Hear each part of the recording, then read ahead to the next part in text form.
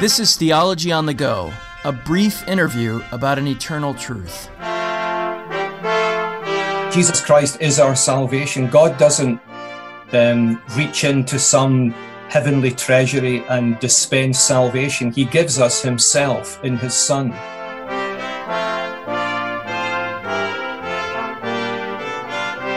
Hello and welcome to Theology on the Go. Normally I am joined by a co-host, but today I'm flying solo. James is with his family at an indoor water park in the Poconos, believe it or not. But I'm joined on the phone by someone who's had a considerable influence on my life through his preaching and writing and counsel, the Reverend Ian Hamilton. Ian is associate minister at Smithton Free Church in Inverness, Scotland.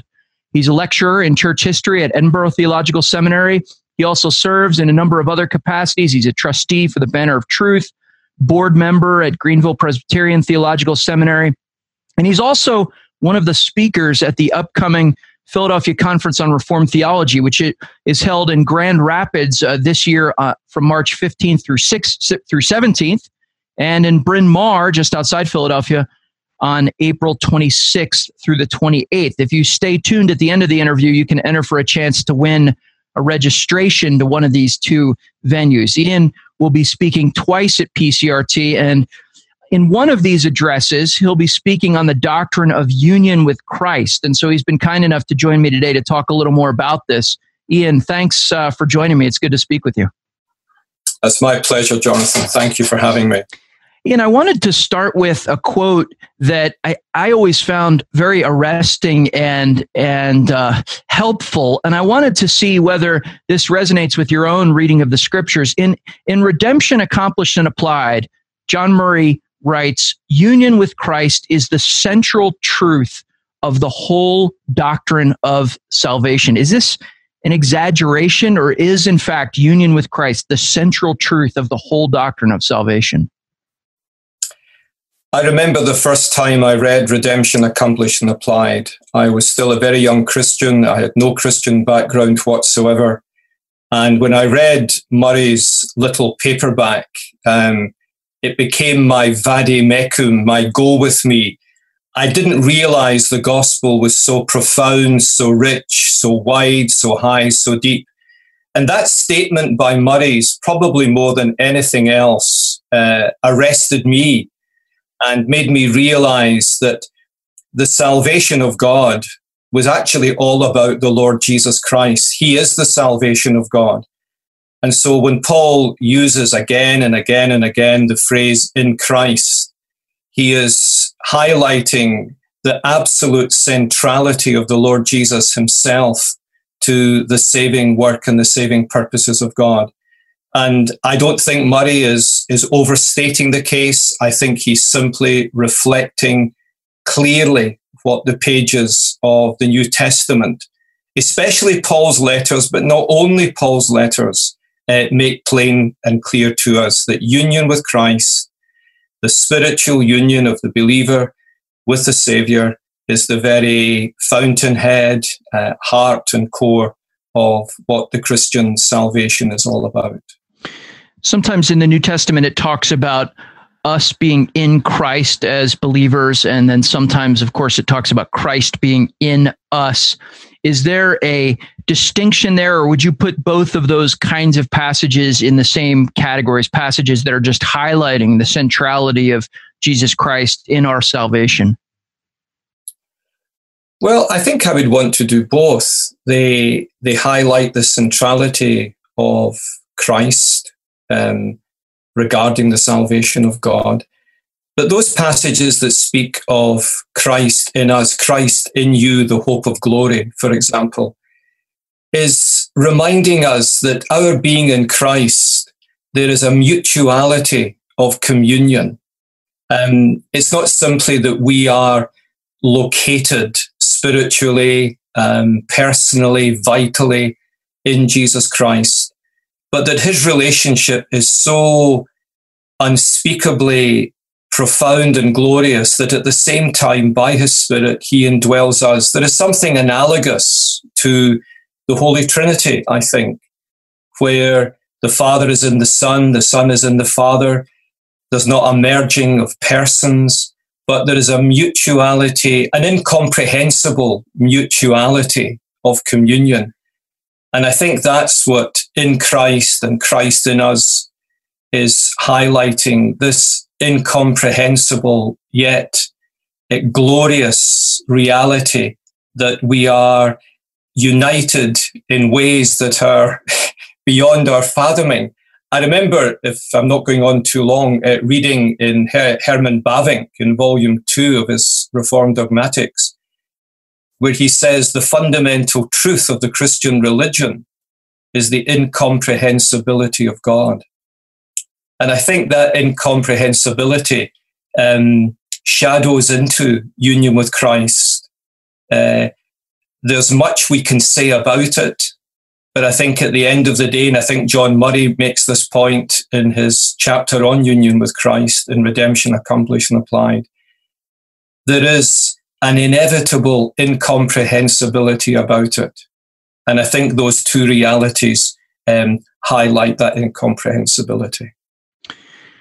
Some of the things that Murray talks about, and I think you used the word fountainhead earlier. As I recall, perhaps Murray uses that as well, that all these benefits of our salvation flow out from our union with Christ. And some of those, it strikes me, are a little easier for us to get our arms around in terms of the meaning of them, the significance of them. Could you outline in a sort of thumbnail sketch what the benefits are of our union with Christ? In other words, what are the benefits of salvation, the blessings of salvation that, as it were, flow out from this truth? Well, in doing so, I'm simply paraphrasing first Philip Melanchthon and then John Calvin. You cannot separate the benefits of Christ from Christ himself. Christ is himself the benefits of the gospel. He is our Redeemer and our redemption. He is the Lord, our righteousness. He himself is our sanctification. 1 Corinthians 1:30.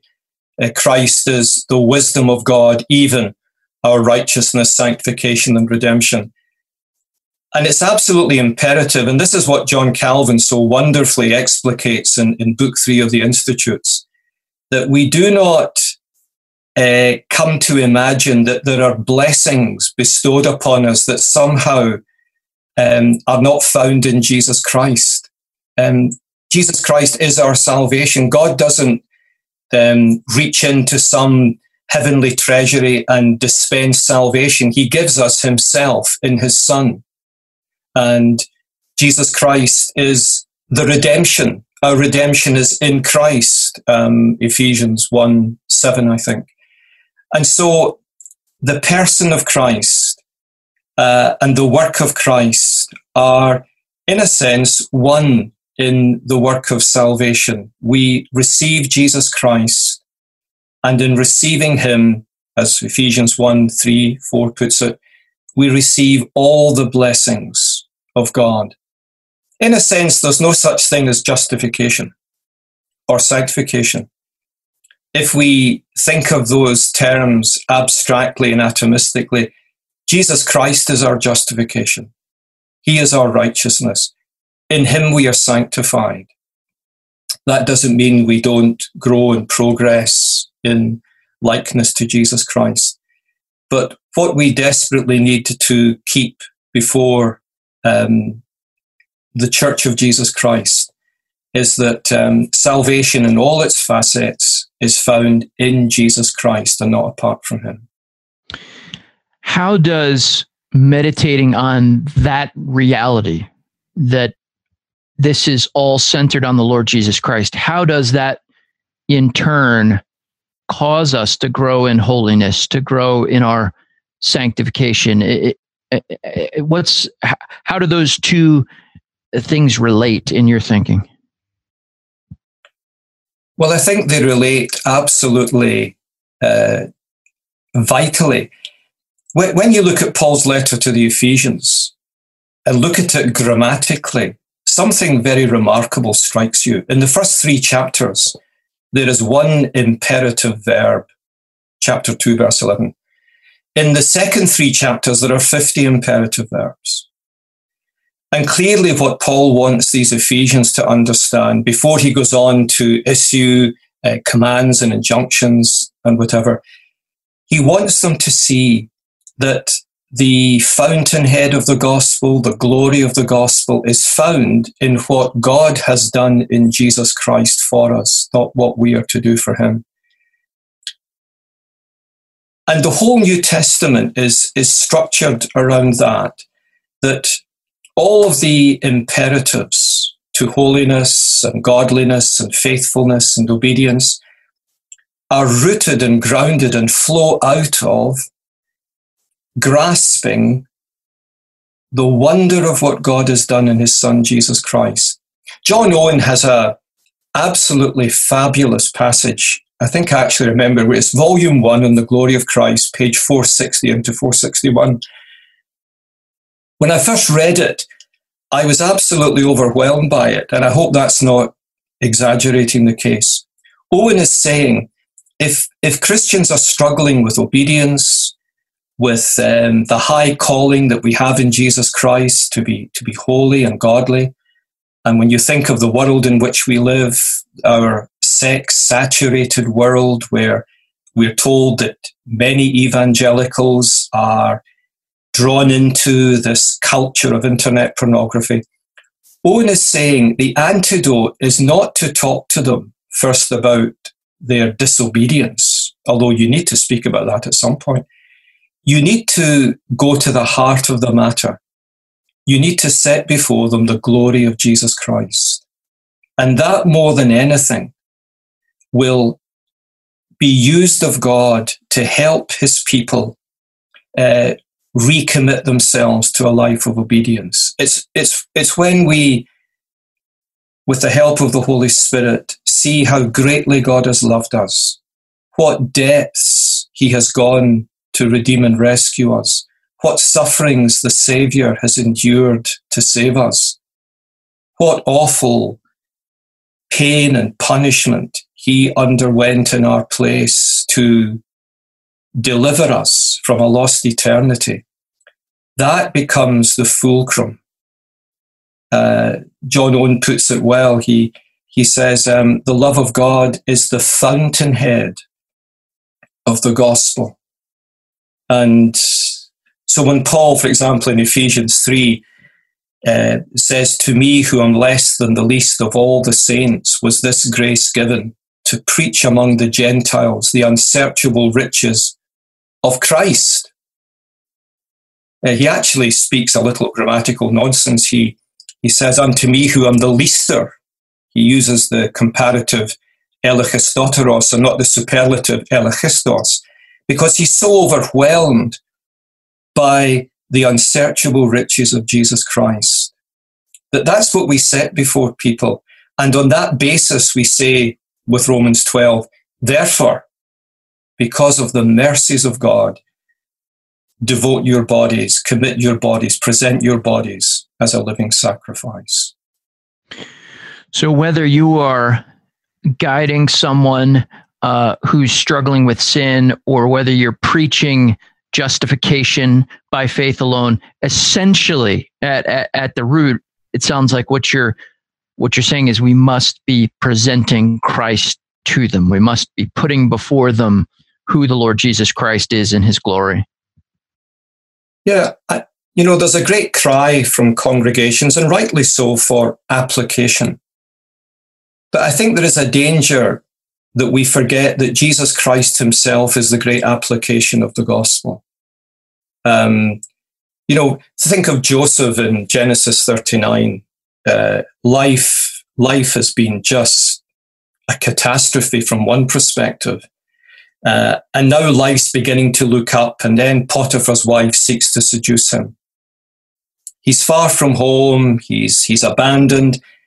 But what is it he says? How could I do such a thing and sin against God, the covenant God who has promised himself to me, committed himself to me, preserved and kept me? We need to help our congregations understand that the Lord Jesus is himself the great application of the gospel, rightly preached.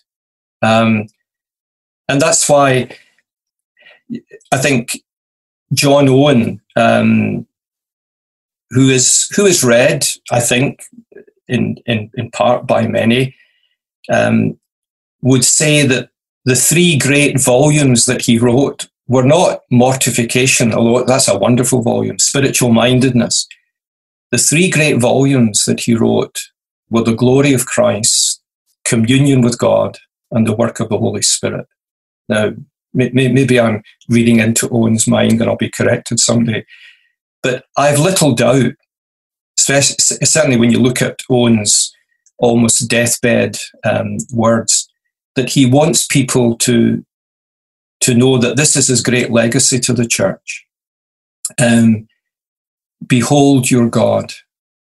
And we need to give people elevated views of God. I think it was Martin Lloyd-Jones who said, I can forgive a preacher anything if he'll give me big views of God.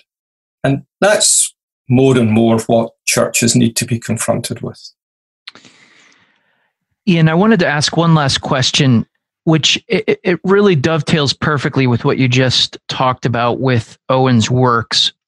What books would you recommend for someone who understands or is beginning to understand the significance of presenting Christ perhaps to their congregations in this way, or even just, to themselves as they grow in their Christian life? What books would you recommend? You mentioned the Glories of Christ by Owen, which is available, of course, in the set, but also in its own standalone paperback. But are there other books that have particularly helped you, or that you have given to others that they've found useful in this way? I think it was Sinclair Ferguson who said, once you've read John Owen, you wonder why you read anyone else. We can leave it at that. Well, the book that I have most commended to Christians and to pastors throughout the 40 or so years I've been a Christian has been John Murray's Redemption Accomplished and Applied. I have a copy that is held together by tape. I have another copy that I use. I think for me, it was seminal in not just helping me to see how rich the salvation of God is that in his mercy I entered into, but how absolutely central the Lord Jesus Christ was to that.